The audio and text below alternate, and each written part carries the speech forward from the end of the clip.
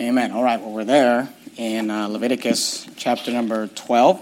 And it's a very short chapter, only 8 verses, very interesting chapter. And if you look there at Leviticus chapter 12, we'll just start right at verse number 1. The Bible says, "And the Lord spake unto Moses, saying, Speak unto the children of Israel, saying, If a woman have conceived seed and born a man-child." So I want you to notice he's talking about a woman just gave birth, and she gave birth to a man-child, a male. Then she shall be unclean 7 days. According to the days of the separation of her infirmities shall she be unclean. And in the 8th day the flesh of his foreskin shall be circumcised, and she shall then continue in the blood of her purifying 30 days. So she was to be unclean for 7 days. Then she would bring the child into the tabernacle, the temple, to the priest to perform the circumcision, and then she would continue in the blood of her purifying. The Bible says 33 days, so 33 days. She shall touch no hallowed thing, nor come into the sanctuary until the days of her purifying be fulfilled. So, according to the first 4 verses of this chapter, you've got a man-child is born, a male is born. You take 7 days. This is under the Levitical law. Obviously, we don't live under the Levitical law today. We've talked about that in previous sermons. But for women that gave birth that lived under the Mosaic law, the Levitical law, they were to take 7 days. Then they would circumcise the child. Then they would take 33 days for a total of 40 days for their separation. Now, there's a difference for the female. If you look at verse 5, it says, "But if she bear a maid child," the word maid there referring to a female, a young lady. "But if she bear a maid child, then she shall be unclean 2 weeks." Now remember, you were unclean 7 days with the male. With the female, you're 2 weeks, as in her separation. "And she shall continue in the blood of her purifying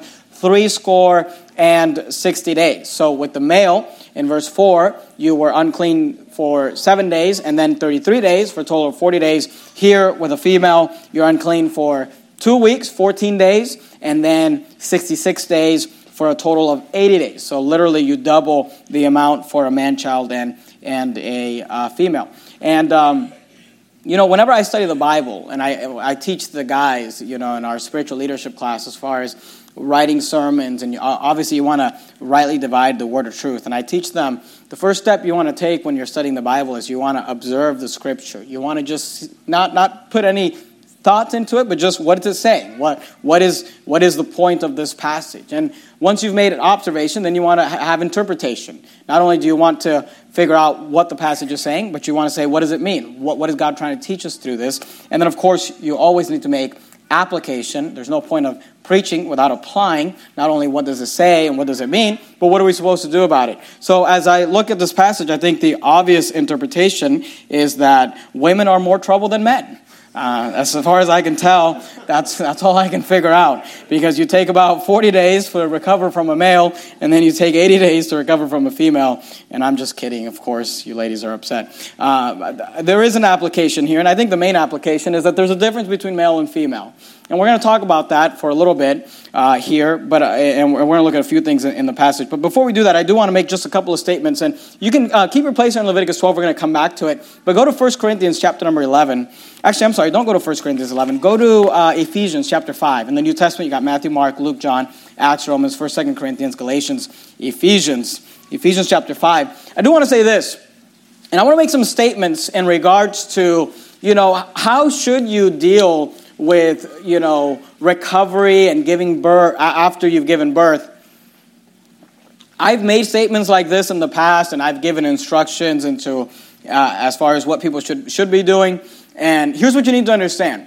Whenever I talk about women being pregnant, women giving birth, how things ought to run, there's the problem with having a church like our church that's not only family integrated, but that preaches against things like birth control, is that there is always someone who's pregnant, getting pregnant, having a baby, or something like that, all the time. So whenever I make a statement about pregnancies or birth or whatever, you always have the potential of someone saying, oh, he's picking on me, or he's saying that because of me. But the thing is that there's always people pregnant around here. So it doesn't matter when I say it, it always has the potential. It's like preaching against, being late to church. Whenever I say something about being late or always being late, people are like, oh, he said that just because I showed up, because I was late. But here's the thing, there's people late every service.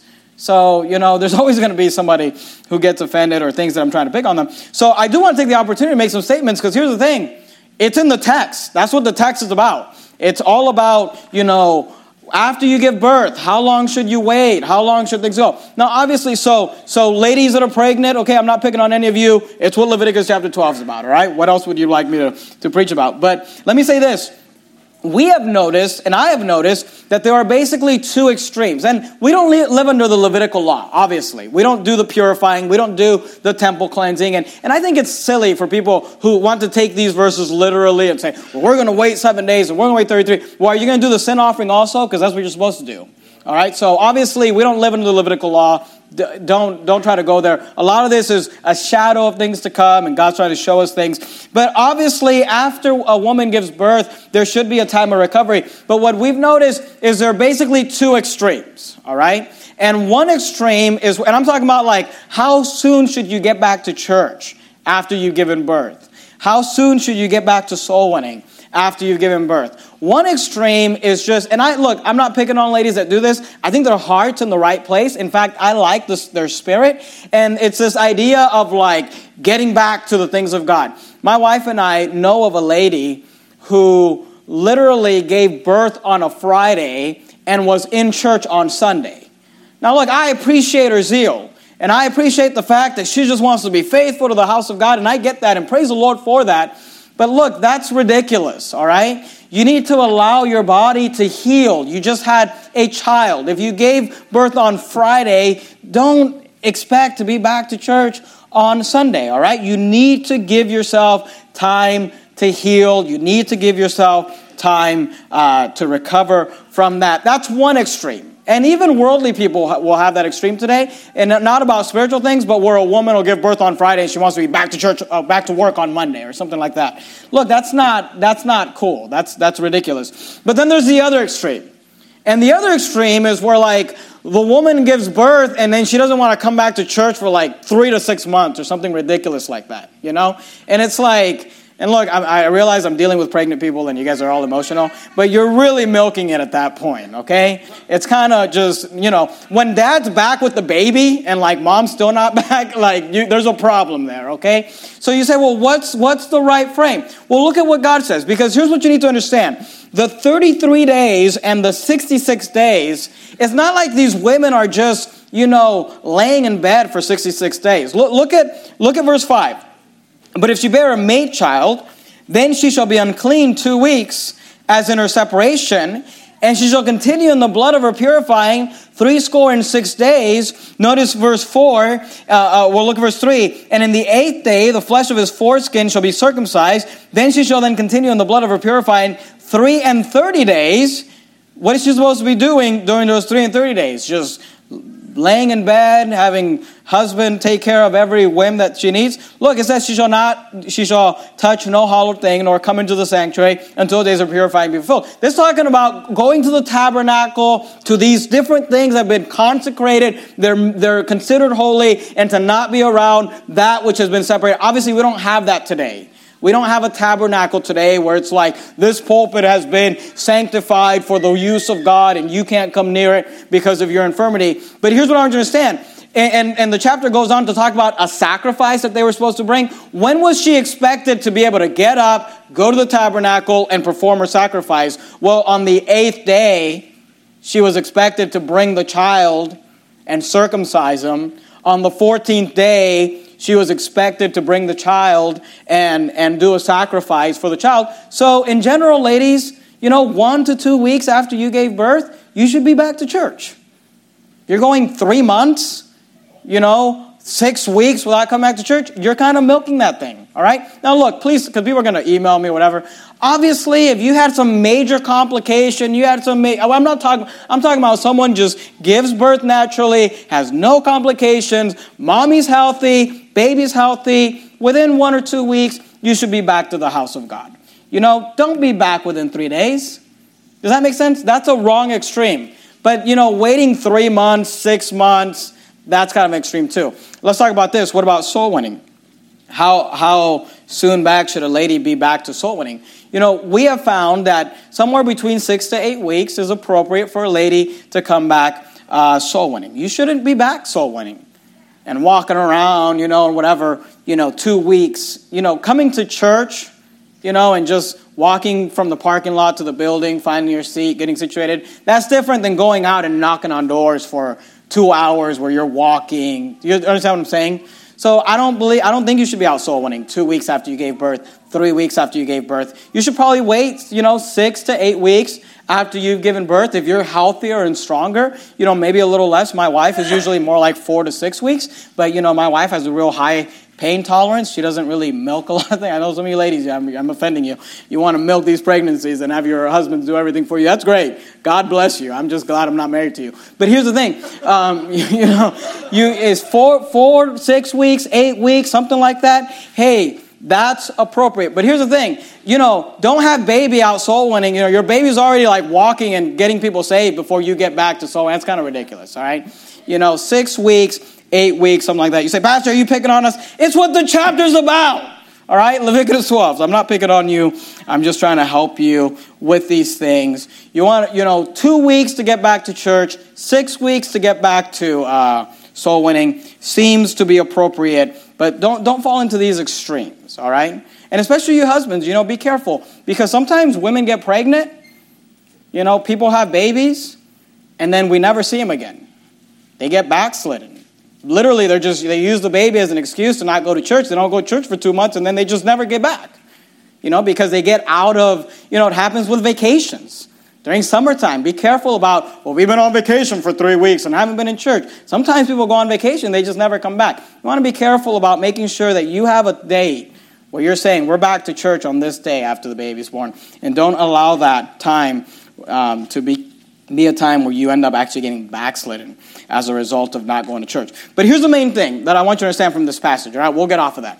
The main thing I want you to understand is that what this passage is teaching, that there are differences between males and females. And even giving birth to a male and giving birth to a female are two different things. And all throughout the Bible, when it comes to this concept of male and female, it's all throughout Scripture. You will always find that God makes a distinction between male and female. That there's always a difference. Even in birth, even in giving birth, he says, one's 7 days, one's 14 days. One's 33 days, one's 66 days. But I want you to understand, in the Bible, there's this emphasis, and we've got to protect this idea of the difference between male and female. Because you know what the sodomite agenda of today is? It's just trying to bring together, it's trying to blur the lines between male and female. But in Scripture, there is always a difference between male and female. And I want to just give you just a few thoughts on this idea of a difference between male and female. One of those is a difference in society. Look, God has decided that in our society, there is to be a difference between male and female. There's supposed to be a difference in the roles of society. People say, females should be equal to males. And here's the thing. No, they shouldn't. And I'm not saying that they should be less than males or better. I'm just saying there ought to be a difference. There ought to be no comparison. It's not like, a woman needs to be equal. No, a woman needs to be a woman and a man needs to be a man. We're not saying that one's better than the other or one. Look, we were all created in the image of God. We all have value, but God has given different roles to male and female. And in society, there is a difference. For example, men in society, this is how it's supposed to be. This is not how it is, but this is how it's supposed to be. In society, men are to be the leaders and providers. Amen. Men are to be the leaders and providers. You say, why would you say leaders and providers? And here's what you need to understand, guys, and I'm not trying to hurt your feelings, but those two are linked together. When you are not providing, you are not the leader. And you say, well, my wife brings in 50% of the income. Then she's 50% of the boss. You say, well, my wife would never, she agrees and she understands that she's supposed to make, but that's not how it works. That's not how it works in people's minds, consciously or subconsciously. The leader needs to be the provider because that's what makes you the leader. That's what makes you in charge. The fact that you bring in the income and the fact that you're taking care of the family in regards to the finances. 1 Corinthians 11:3, you don't have to turn there, it says this, but I will have you to know that the head of every man is Christ, and the head of the woman is the man, and the head of Christ is God. The Bible says that the head of the woman is the man. So we see there that the Bible teaches that a man is to be the leader. Are you there in Ephesians 5? Look at verse 23. Ephesians 5, verse 23. The Bible says, for the husband is the head of the wife. For the husband is the head of the wife. Ephesians 5:23. Even as Christ is the head of the church and he is the Savior of the body. Again, the Bible is very clear that men are supposed to lead in their homes. They're supposed to be the head of the wife. We see that all throughout Scripture. But listen, not only is the husband to be the head of the wife, but he's supposed to be the provider of the wife. Keep your finger there in Ephesians. We're going to come right back to it. But go to the book of 1 Timothy. If you're in Ephesians, you're going to go past Philemon, Colossians, 1st, 2nd Thessalonians, 1 Timothy, 1 Timothy chapter 5. 1 Timothy chapter 5 and verse 8. 1 Timothy 5:8. The Bible says, but if any provide not for his own. Just talking about males. But if any provide not for his own, and especially for those of his own house, he hath denied the faith, and is worse than an infidel. See, in society, the way it's supposed to be is that men lead. You say, well, how can I be the leader? Be the provider. Be the provider. If you are the sole provider of the home, you will be the undisputed leader. But when you're not providing, or when you're relying on your wife to provide, that's when you start having issues with leadership. And let me say this. When we say be the provider, we're not saying you got to be rich. In fact, keep your place there in Ephesians 5 and keep your place there in 1 Timothy. We're going to come back to both of those passages. So put a ribbon or a bookmark or something there, Ephesians 5 and 1 Timothy. And go back to the book of Leviticus just real quickly. Leviticus chapter number 12. Not only does Leviticus 12 show us that there's a difference between male and female. I think we saw that pretty clearly, right? But there's another lesson from Leviticus 12 that we can tie into this idea of providing for your family. Leviticus 12, look at verse 6. Leviticus 12, verse 6. And when the days of her purifying are fulfilled, for a son or for a daughter, she shall bring a lamb of the first year for a burnt offering, and a young pigeon or a turtle dove for a sin offering unto the door of the tabernacle of the congregation unto the priest, who shall offer it before the Lord and make an atonement for her. And she shall be cleansed from the issue of her blood. This is the law for her that hath borne a male or a female. So they're supposed to bring an offering, right? They're supposed to bring a sin offering. But I want you to notice verse 8. And if she be not able to bring a lamb, then she shall bring 2 turtle doves or 2 young pigeons, the one for the burnt offering and the other for a sin offering, and the priest shall make an atonement for her, and she shall be clean. Okay, so it's interesting because we're told you're supposed to bring this sacrifice, but if she be not able to, meaning she can't afford that sacrifice is too expensive, then they were allowed, if they were poor, they were allowed to bring a different sacrifice, which was, notice verse 8, 2 turtle doves and 2 young pigeons. I want you to remember that. Go with me to the book of Luke, Luke chapter number 2. In the New Testament, you got Matthew, Mark, Luke chapter number 2. Because if you remember, Jesus kept the entire Levitical law. He kept all of the law of God perfectly to a T. And in Leviticus chapter 2, when we read about the birth of Christ, there's actually a reference made to Leviticus chapter 12 in Leviticus 2. Look at verse 21. Matthew, Mark, Luke 2, 21. And when 8 days were accomplished, isn't that what we're reading about in Luke 12? Leviticus 12. For the circumcising of the child, his name was called Jesus, which was so named of the angel, Sam Gipp, before he was conceived in the womb. All right? The Bible says he was named Jesus of the angel. Verse 22. And when the days of her purification, what is that? The 33 days? right? When the days of purification according to the law of Moses were accomplished, they brought him to Jerusalem to present him to the Lord, as it is written in the law of the Lord. Every male that openeth the womb shall be called holy to the Lord, and to offer a sacrifice according to that which is said in the law of the Lord. Notice what they offered. A pair of turtle doves and 2 young pigeons. That's what Mary and Joseph offered for Christ. You know what they offered? They offered the poor man's offering. You know that Joseph and Mary could not afford the regular offering, and they brought, when they gave birth to Christ, they brought the poor man's offering, a pair of turtle doves and 2 young pigeons. Go to the book of Proverbs, Proverbs chapter number 30. Proverbs 30. If you open your Bible just right in the center, you're more than likely to find the book of Psalms.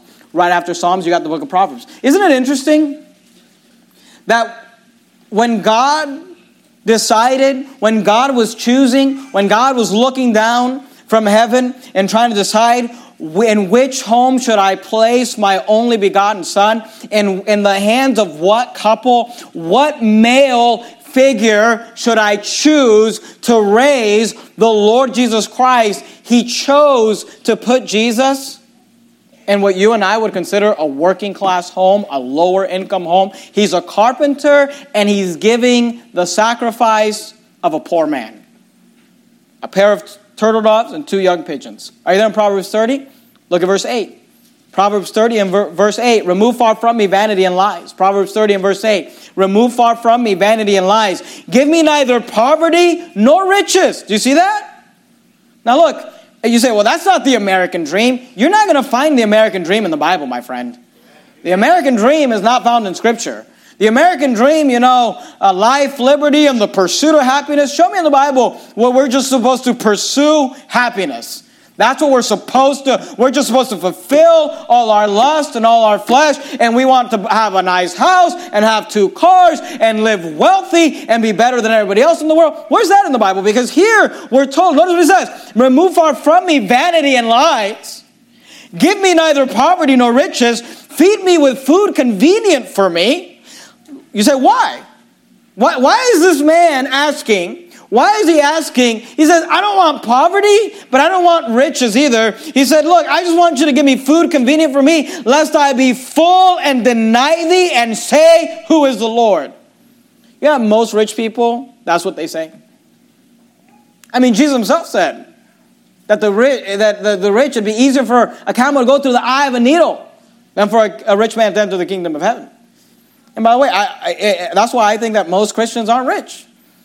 And here's the thing. I don't think it's wrong to be rich. I don't think it's a sin to be rich. In the Bible, you'll find that many of the people that God used, Abraham, Isaac, and Jacob, were all very wealthy people. God uses wealthy people in Scripture. And by the way, God uses wealthy people just in ministry.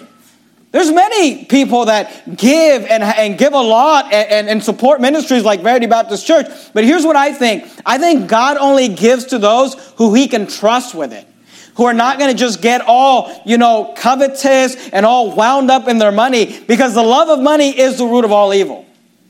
And the Bible says that if you give yourself to wealth, you're gonna have a snare. You're going to fall into a trap. You're going to fall into perdition. And that's why here in Proverbs, he says, hey, you know what? Lord, and here's the thing. If God can trust you with wealth, then praise the Lord. If God can give you money and you're still faithful to church, you're still faithful to Sunday night, you're still faithful to Wednesday night, you're still faithful to soul winning, you're still reading your Bible, you're not proud, you're not arrogant, you're gracious, and you're doing right, hey, praise God for it. I'm not preaching against you. But most people, if they get money, they'll be full and deny God and say, who is the Lord? But then he says this, notice verse 9. Lest I be full and deny thee and say, who is the Lord? That's one extreme for most people. Or, lest I be poor and steal and take thy name, the name of my God in vain. You know what he's saying? He's saying, I don't want to be rich because I might deny the Lord, but I don't want to be poor because then I might get bitter towards God. Here's what he's saying. I just want to be just kind of somewhere in the middle. Just middle class. Maybe even lower middle class. Here's all I'm saying. If God bless you with a great job, praise the Lord for it. Use that. Don't let it go to your head and serve the Lord. I'm not preaching against that. But here's what I'm saying. Men, Don't get caught up with this idea, well, I gotta keep up with so-and-so, and they have this car, and they have this year, and they live in this neighborhood. That's ridiculous, and you're going to end up just hurting yourself. The Bible says, they that compare themselves among themselves are not wise. Amen. And you know what? God could have put the Lord Jesus Christ in any home, and he chose to put him in a blue-collar home where he knew that the sacrifice that would be given for the birth of Christ would be the poor man's sacrifice. And you know what? Here's what I'm saying. Provide for your family, but don't worry about being all rich and having tons. Look, just make sure you're providing for your family. Make sure they've got somewhere to live, you're feeding them, you're clothing them, and you're serving God. You should make enough money to be able to serve the Lord. You should just make enough money. Your goal should be, my goal is to make enough money that I can serve the Lord. Because unfortunately, there are some people who love God, but they cannot serve God because they're just so overwhelmed and so concerned about money. Either because they have too much or because they have too little. Your goal ought to be as a provider. My goal as a provider for my family is, Lord, just help us make enough money to, serve you and work and earn it and be comfortable and not be too rich and not be too poor. That ought to be your prayer. And if God has blessed you with finances, hey, praise God. You're an Abraham. You're an Isaac. You're a Jacob. Use it for God. And there's nothing wrong with that. It's not that money is the root of all evil. It's that the love of money is the root of all evil. Just make sure you don't get to the place where you're loving money. But here's the thing, man. You need to provide for your family. But if any provide not for his own, especially for those of his own house, he had denied the faith and is worse than an infidel. Go back to the book of Ephesians. Ephesians 5. And here's a sad thing. That you'll have a bunch of worldly men who don't love the Lord, who don't go soul winning, who don't serve God. But here's what they do. They provide for their families. And then they look over at church world and they say, oh, you're in church on Sunday morning, but your family's on welfare, or you're not taking care of them, or you're doing this and that. And you know what? It's true when the Bible says you're worse than an infidel. We ought not allow any heathen to outdo us when it comes to loving God and loving our wives and loving our children and providing for them and working hard. And if that means you got to get up at 4 a.m. and go to bed at midnight, then that's what you got to do. You need to do what you got to do. We live in a society where people are just afraid of hard work and they're afraid of manual labor. But keep in mind, God put Jesus in the home of a carpenter. And you know what? He put me in the home of a carpenter, so he must love me, I guess. I don't know. My dad was a carpenter when growing up. Ephesians 5. Look at verse 22. Ephesians 5:22. They gave the turtle doves and the 2 young pigeons when I was born. Ephesians 5:22. So men are supposed to lead and provide in society. What are women supposed to do? Ladies are to be submissive and homemakers. Are there in Ephesians 5? Look at verse 22. Wives, submit yourselves unto your own husbands as unto the Lord. Look at verse 24. Therefore, as the church is subject unto Christ, so let the wives be to their own husbands. Notice these 3 words. In everything. Do you see that? Here we are told that wives are supposed to submit to their husbands in everything. Amen. But here's the thing. It's interesting because if you go to the book of Colossians, go to Colossians, just one book over. You got Ephesians, Colossians. Colossians 3:18. The Bible says this. Colossians 3:18. Colossians 3:18. Wives, submit yourselves unto your own husbands. Notice the last part of this word. As it is fit in the Lord. Wives, submit yourselves unto your own husbands as it is fit in the Lord. Now, wait a minute. Which one is it supposed to be? Am I supposed to submit to him in everything? Or am I supposed to submit to him in the things that are fit in the Lord? And here's what you need to understand. The answer to that question is this. You, wives, you are supposed to submit to your husbands in everything that is fit in the Lord. So what do you mean by that? Here's what I mean. Anything your husband asks you to do, that's not a sin. You are to submit to him. That's right. You don't argue about, if he wants you to put something in a certain place or to do a certain thing, if he wants a certain meal on a certain night or whatever, just look, if it's not a sin, just do it. Now look, husbands, if you were smart, you probably wouldn't just be nitpicking your wife about everything, little thing she does. All right? When I come home, I don't really care where things are. That's her house. I just pay the bills. She wants to put things wherever and do this and do that. That's her deal. I don't really care. Just tell me where I'm being fed and tell me where I'm supposed to sleep and I'm good. All right? And guys, if you're smart, you would just, let your wife have her domain and not. But here's the thing, wives. If he wants you to do something a certain way, you are to submit to him in everything as it is fit in the Lord. Well, my husband said that, he wants me to help him sell crack cocaine. Well, you don't have to submit to that. That's not fit in the Lord.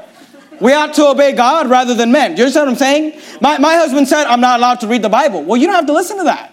Because God has commanded you to read the Bible. My husband says, I'm not allowed to go to church. You don't have to listen to that. Because God has commanded you to go to church. My husband said, you are supposed to submit in everything as it is fit in the Lord. My husband says he wants me to get up at a certain time. Well, your husband may be asking you to do that for a reason. Submit in everything. Whatever he asks you to do, as long as it's not sin, you're supposed to do it. I know people don't like this preaching, but look, I'm just trying to help you out. You will have a good marriage if you just do what the Bible says. Amen. Submit in everything. Everything? My husband skipped work, and his boss called because it's the 5th day in a row he skipped work, and he's not telling me to tell him that he's sick, but I know he's going fishing. What should I do? Is it fit in the Lord? Is he asking you to sin? Look, you obey in everything, as long as he's not asking you to sin. As long as it's okay with God. But in every area of life, I don't care if it's your husband. I don't care if it's your pastor. I don't care if it's the government. If they're asking you to do something that's a sin, we ought to obey God rather than men. Now, look, if the government's asking you to do something that's not a sin, the government said, down this street, I want you to go 25, and down this street, I want you to go 45. Look, just do what they said. But if they're asking you to, not go soul winning, then we obey God rather than men. That's actually what they were asking Peter when he said that. To not go soul winning. And he said we ought to obey God rather than men. So, wives, you should submit in everything. You should submit in everything as it is fit in the Lord. Go to 1 Timothy chapter 2. 1 Timothy chapter 2. Look at verse 12. 1 Timothy chapter 2, verse 12. 1 Timothy 2:12. But I suffer not a woman to teach, notice this phrase, nor to usurp authority over the man. Wives, your job is to submit to your husband. What does that mean? To not usurp his authority. And here's what I've noticed with good, godly Christian ladies. Good, godly Christian ladies, they say, well, I'll submit to him. But it's like this. I'll submit to him as long as he's doing what I want. Here's the thing about that. That's not submission. Do you understand that? Whenever your husband is asking you to do something that you already want to do, you're not submitting. You just have both agreed that that's the right thing to do. In fact, listen to me. Because would you agree that the Bible makes a big deal about wives submitting to their husbands? Well, let me give you a news flash. The only time that you as a wife get to properly submit to your husband is when you're not agreeing. And when he's asked you to do something that you don't think, that's not what you want to do. And that's the only time you get to submit. And we have these nice Christian wives that, I'm a very submissive wife. It's just this 1, 2, or 3 times that I don't submit. But it's like 1, 2, or 3 times is the only time you ever are asked to submit. So let me just explain something to you. You're not submissive. You're not a submissive wife. Because the only time you get to be submissive is when you don't agree. But then you do it anyway. And by the way, you do it with the right attitude. You do it with the right spirit. That doesn't mean that you live, that you can speak to your husband, you can give him wisdom and say, well, here's what I think, and here's how I see it, and hopefully he's wise enough to take your concerns and to listen to you. But, every once in a while, the leader has to make a decision, and you just have to submit. That's what the Bible says. Not to usurp the authority over the man. And first, go back, keep your place there in Ephesians. Be in Ephesians and 1 Timothy. Go to 1 Timothy chapter 5. 1 Timothy chapter 5. While you go there, I'll read for you from 1 Peter 3:1. It says, likewise, you wives, be in subjection to your own husbands. 1 Peter 3:5 says this, for after this manner also, in the old time, the holy women also who trusted in God adorned themselves, being in subjection unto their own husbands. That's what the Bible says. So we saw men are supposed to be what? Leaders and providers. All right? And ladies are to be submissive and homemakers. Are you there in 1 Timothy 5? Look at verse 14. I'm not winning any points with the ladies tonight at all. 1 Timothy 5:14. 1 Timothy 5:14. I just praise God that, the reason that I get up here and just preach this direct on subjects like this is because just God blessed me with a wife who loves the Lord, and she is usually right, but she submits anyway, And, you ladies, you ought to just, you look, you will do more. You will do more to get your husband's attention when he gets his brilliant idea. We're going to X, Y, and Z. And you say, honey, I don't know about that. I was just kind of thinking that. No, honey, you don't understand. I don't. You always. Okay, honey, whatever you feel. If you believe that's what the Lord would have us to do. And then he goes and fails. You let him fail 1 or 2 or 3 times without him being bitter towards you, mad at you. The next time you say, honey, he might just listen. But it's just every time you're fighting. And you're like that woman in Proverbs. You're just this contentious woman. And you wonder why he always wants to go camping or something. You wonder why he always wants to go hang out with the guys or something like that. Hey, just be careful about that. Just be supportive. Yeah, it's not going to work. Well, just let him fail. He might listen to you more. 1 Timothy 5, look at verse 14. I will therefore that the younger women marry, bear children. Notice these words, guide the house. What does that mean? It means you're a homemaker. Guide the house, give no occasion to the adversary to speak reproachfully. Go to Titus chapter 2, look at verse 4. Titus chapter 2, verse 4. You say, what is the Bible saying? The Bible is saying that women, wives, mothers are to be homemakers. You say, what do you mean by that? Here's what I mean by that. They're not supposed to be in the workplace. That's what I mean. Amen. They're supposed to be at home. Homemakers. You guide the house. You can't guide the house from the office. You guide the house from the house. 1 Timothy 2, look at verse 4. That they may teach the young women to be sober, to love their husbands, to love their children, to be discreet, chaste. Notice these words. Keepers at home. Keepers at home. Good, obedient to their own husbands, that the word of God be not blasphemed. They're supposed to be staying home. Go to the book of Proverbs, Proverbs 31. We were just in Proverbs chapter 30, so just one chapter over, Proverbs 31. And let me just show you some lessons from the virtuous woman. But let me say this. Before I go any further, let me say this.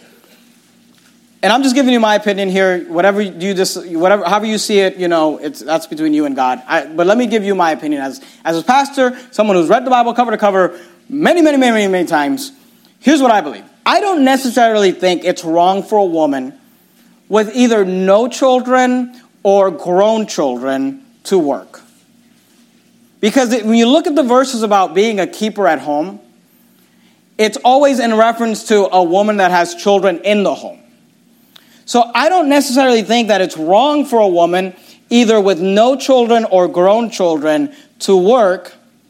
I do think that if that woman's going to work, it should be appropriate for her to do that job. I don't think any woman should be a cop.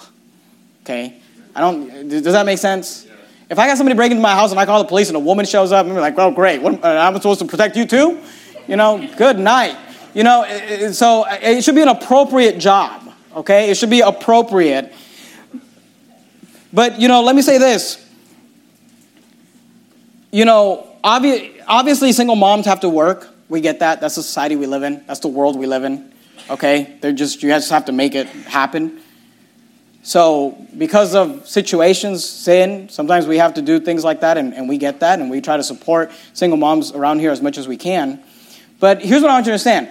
If they work, it should be an appropriate job, and it should preferably be from home, and we're going to see that in Proverbs 31. But let me say this, ladies. If your husband disagrees with what I just said, he's right and I'm wrong. Because I'm not your husband. And you're supposed to submit to him in everything, as it is fit in the Lord. And whether you work or not is not, it's not a sin to not have you work.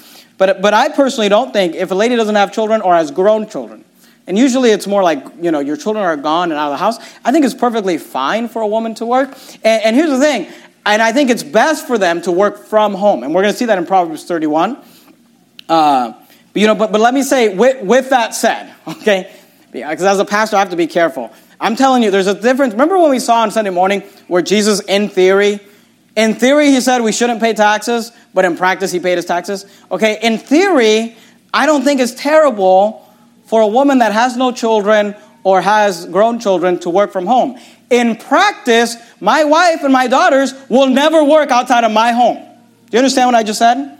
So I'm telling you, I can't tell you from the Bible, no woman should ever work, because the verses connected to being a homemaker are always connected to children being in the home.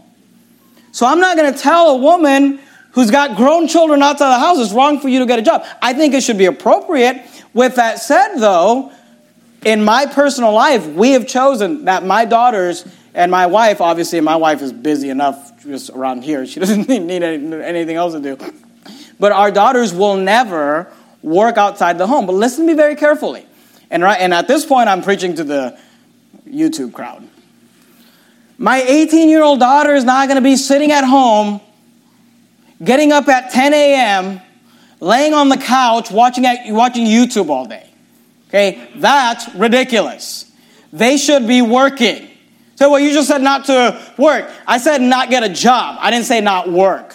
They should be working at home. Amen. They should be busy. They shouldn't just, oh, well, I'm 18 years old and I'm not going to work because the Bible says I shouldn't work. So I'm just going to relax. That's ridiculous.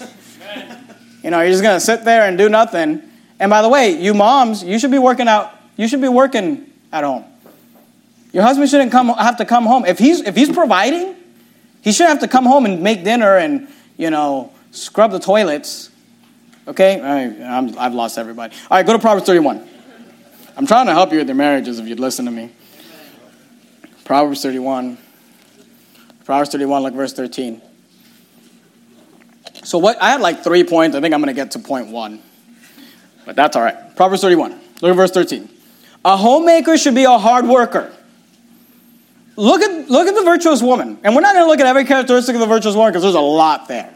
We could preach a whole series out of the virtuous woman. But let's just look at a couple of things. Proverbs 31:13. She seeketh wool and flax, and notice this word, worketh. Worketh willingly with her hands. She is like the merchant's ship. She bringeth her food from afar. Notice verse 15. Does this sound like a hardworking lady? She rises also while it is yet night, and giveth meat to her household, and a portion to her maidens. She considereth a field and buyeth it. With the fruit of her hands, notice she's working. She planteth a vineyard. She girdeth her loins with strength. She strengtheneth her arms. She perceiveth that her merchandise is good. Does this sound like a hardworking lady? Verse 18. Her candle goeth not out by night. In this passage, we're told she gets up before the sun comes up, and her candle goeth not out by night. What does the Bible tell us? She gets up early and she stays up late. And what does she do the whole time? She works hard. Look at verse 24. She maketh fine linen. Now here's where you get to the, is it okay for women to work from home? I think it is, because she maketh fine linen, and this lady has children, and selleth it, and delivereth girdles unto the merchant. Strength and honor are her clothing, and she shall rejoice in time to come. She openeth her mouth with wisdom, and her tongue is a law of kindness. She looketh well to the ways of her household. And notice this, spends all her day on Facebook. Is that what it says? Is all day on YouTube. Is that what it says? Is reading romance novels or watching soap operas. Is that what it says? No. And eateth not the bread of idleness. She's not idle, which means she's busy. She's working. So homemakers, you ought to be busy. Now look, when you got 3, 4, 5 kids running around, that takes care of itself. Because kids demand you work. But you young moms, you've got less kids or maybe no kids, make sure that you're keeping yourself busy and working. You're not just being idle all day. Because the Bible says that leads to being a tattler and a gossip.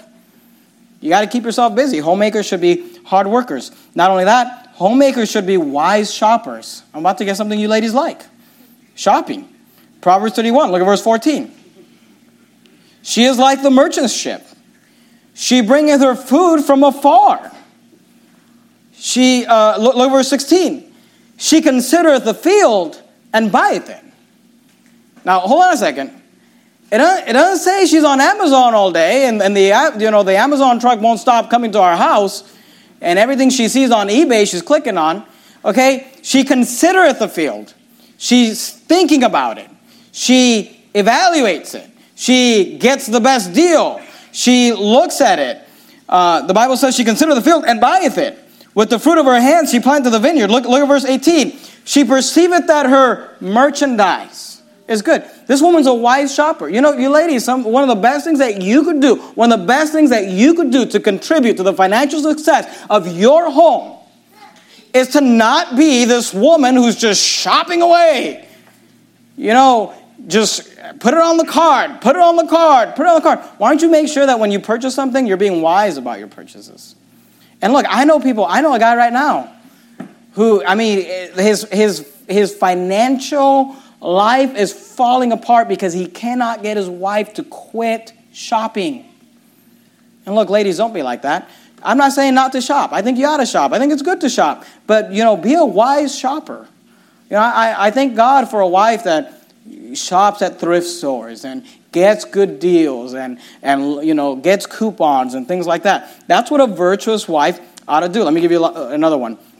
Go to Proverbs 31, look verse 19. She's working, she's selling stuff. Something that we find a lot about this virtuous woman is that she's a seamstress. Proverbs 31:19. She layeth her hand to the spindle, and her hands hold the distaff. Look at verse 22. She maketh herself coverings of tapestry. Her clothing is silk and purple. She's not dressed like a bag lady. She looks nice. Her husband is known in the gates. When he sitteth among the elders of the land, she maketh fine linen and selleth it, and delivereth girdles unto the merchants. Here's what I'm trying to say. We see this woman, she's sewing stuff, she's making clothes. We saw her earlier, she was planting a vineyard. Here's all I'm saying is this lady's busy. She's not just being idle. She's not just on YouTube, on Facebook, you know, just wasting her life, eating the bread of idleness. Look, homemakers ought to work hard. And homemakers ought to be wise shoppers. And homemakers ought, you know, learn a skill and make things and get to work. Go to the book of 1 Corinthians. Let me give you, I'm already out of time, but let me give you just one more. Don't be lazy. And don't get this idea like, oh, well, the Bible says that I'm not supposed to work. So I'm just going to lay in bed all day. Especially you young ladies. Young ladies, you say, what am I trying to help you take away? What are the takeaways from the sermon? Don't be lazy, all right? And don't milk medical conditions, okay? You know, that's another one. You know, while we're offending everybody. Don't milk medical conditions. If you're the guy who's always gone because you're sick, you may be milking it. You know, people are like, oh, man, you know, I can't do it because I don't feel good. And I'm like, what's wrong with you? Like, I just don't feel good. I'm like, man, I don't feel good every day. I don't ever wake up. What does it mean to feel good? I never feel good. I feel good when I'm sleeping. When I wake up, I feel like garbage, you know, but you just get up and go to work. Just get up and get to work. People are like, they think that like everything's got to be just right, you know, or I can't make it. You just get up and work. You know, and here's the thing. Obviously, people get sick. Obviously, people miss work. Obviously, people miss church. Some of you need to track your own attendances and see how often you miss church because you're sick. Maybe you just have a low pain tolerance and you need to just buck up a little bit. Especially you men. Trying to help you out. Maybe you'd keep a job longer if you show up every once in a while. 1 Corinthians 14, look at verse 34. 1 Corinthians 14, verse 34. I don't feel well. Nobody feels well. I have to drink like 3 cups of coffee before I feel, you know, normal. Much less well. Good night. I feel well when I've been on vacation for 2 weeks. 1 Corinthians 14, verse 34. And I've never taken a vacation for 2 weeks. 1 Corinthians 14, 34. You men need to work. You need to work. That's what God has commanded. And you need to just work whatever. You need to work any job. If you're not working, take any job. And nobody can hire me. Then just go find a field somewhere and dig ditches. Just work. That's what God has commanded. It's funny because Adam sinned and was all depressed and discouraged. And God says, hey, get to work. So man needs to work. Just find something to do. And if you can't find something to do, come ask me. You want to volunteer around here? We got lots of things for you to do. 1 Corinthians 14, verse 34. What about church? Okay, I got 5 minutes. Let's do. We saw difference in society. Let's talk about difference in church. 1 Corinthians 14, 34. Let your women keep silence in the churches, for it is not permitted unto them to speak, But they are commanded to be under obedience, as also saith the law. And if they will learn anything, let them ask their husbands at home, for it is a shame for a woman to speak in the church. The Bible says that in the church, women are to keep silence. It is not permitted unto them to speak. And by the way, the verse also speaks to the leadership of a man. Look at verse 35. And if they will learn anything, let them ask their husbands at home. So, you men need to take the lead, be the spiritual leader, where you can answer your wife's questions. And if your wife, look, you say, well, sometimes my wife asks me a question that I don't know. Let me explain something to you. I'm the pastor of Verity Baptist Church. I've read my Bible over 20 times, cover to cover. I've been preaching for 7 years. Sometimes my wife asks me a question I don't know. Okay? So don't worry about it. Just write it down and say, I'll get back to you. And then come ask me, and if we can't figure it out, then we'll open up a commentary. I'm just kidding. We'll get something for you, But what I'm saying is, try to be the leader that, if you can't answer any question, if she's like, honey, where's the book of Luke? And you're like, let me call the pastor. Okay, that's a problem. Okay? Try to read the Bible, study the Bible. Try to be the guy that your wife can ask you questions. Because the Bible says here, if they will learn anything, let them ask their husbands at home. For it is a shame for women to speak in the church. 1 Timothy 2:11. Go to 1 Timothy. 1 Timothy 2:11. And if you don't have a husband at home, ask Brother Stuckey. I don't know. 1 Timothy 2:11. I'm just kidding. First, you're going to ask me. 1 Timothy 2:11. Or ask my wife. Obviously, she's very knowledgeable. She's read her Bible a lot and knows a lot. 1 Timothy 2:11. Let the women learn in silence with all subjection.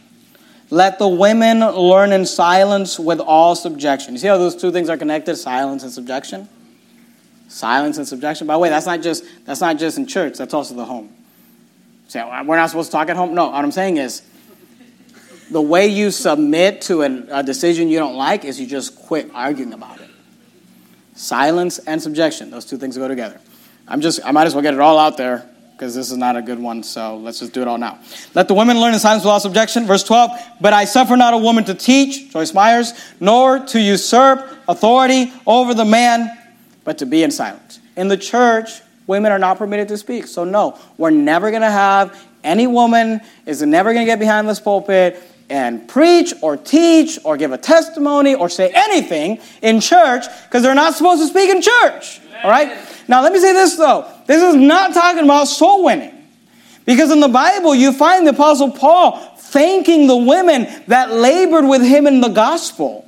You find the Bible telling us that there were women in that group of 120 on the day of Pentecost who went out and preached the gospel. So we're talking about within the congregation. And by the way, let me just explain them to you. It's only when men are present that women are not supposed to speak. Because the Bible actually commands that the elder women teach the younger women. So obviously, if it's at the baby shower, it's ladies' tea, there's only women there. There's nothing wrong with a lady getting up and giving a lesson to other ladies. Some people think that's wrong. I don't think that's wrong.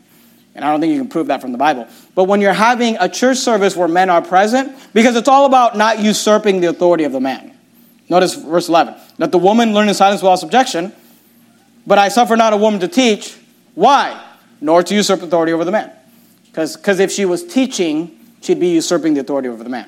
But to be in silence. So in church, you're not supposed to say amen. Now look, every once in a while, because we do so much soul winning at Verity Baptist Church and we reach all sorts of new people, every once in a while, we have women show up that, they're either new Christians or they're not even saved, and they're saying amen during the service. Don't worry about it. It's not that big of a deal. Don't walk up to a first-time guy, shut your mouth! Silence in the church. Okay, that's ridiculous. All right? And let me just give you a hint, guys. If it bothers you so much, why don't you say amen every once in a while? Amen. You know what I used to do when I was in church? If some visitor, some Pentecostal woman walked in and she's saying amen, if I'm sitting by her, I'm trying to outshout. Every time she opens her mouth, I'm like, amen! So nobody hears her. But guys, they want to, I'm so upset that all these women are talking in the church. But it's like, maybe if you said amen every once in a while, maybe we could change the culture or something, But women, keep your silence in the churches, all right? For it is not permitted unto them to speak. I don't know. Is there anything else I can say that is offensive in regards to this subject, I think we're done. Let's bow our heads and I want to pray. Heavenly Father, thank you, Lord, for allowing us to gather tonight, Lord. And just thank you, Father, because, the Bible does teach that there's a difference between male and female. Period. And it's not that one's better than the other or one's worse than the other. It's that God made us different. We are to have different roles. And Lord, I just pray that you would help us to fulfill those roles, to not fight those roles. And Lord, in the roles that you've given us, Lord, I pray that you would help the men to say, I want to be the best leader, physically, spiritually, emotionally, that I can be to my wife and my children. And then, Lord, I pray that we'd have women who would say, I want to be the best wife that I can be, and I want to be the virtuous woman, and I want to, submit when it's appropriate, and if I'm being asked to sin, then I'll follow God on those instances. Lord, I just pray that you would help us. I believe if we fit the proper roles in our lives, that we would just have better, stronger marriages, Lord. And I just thank you for my wife and just the great just Christian she is, Lord, and she tries to follow you. Lord, I pray you'd help me to just be a good husband. In your precious name I pray, amen.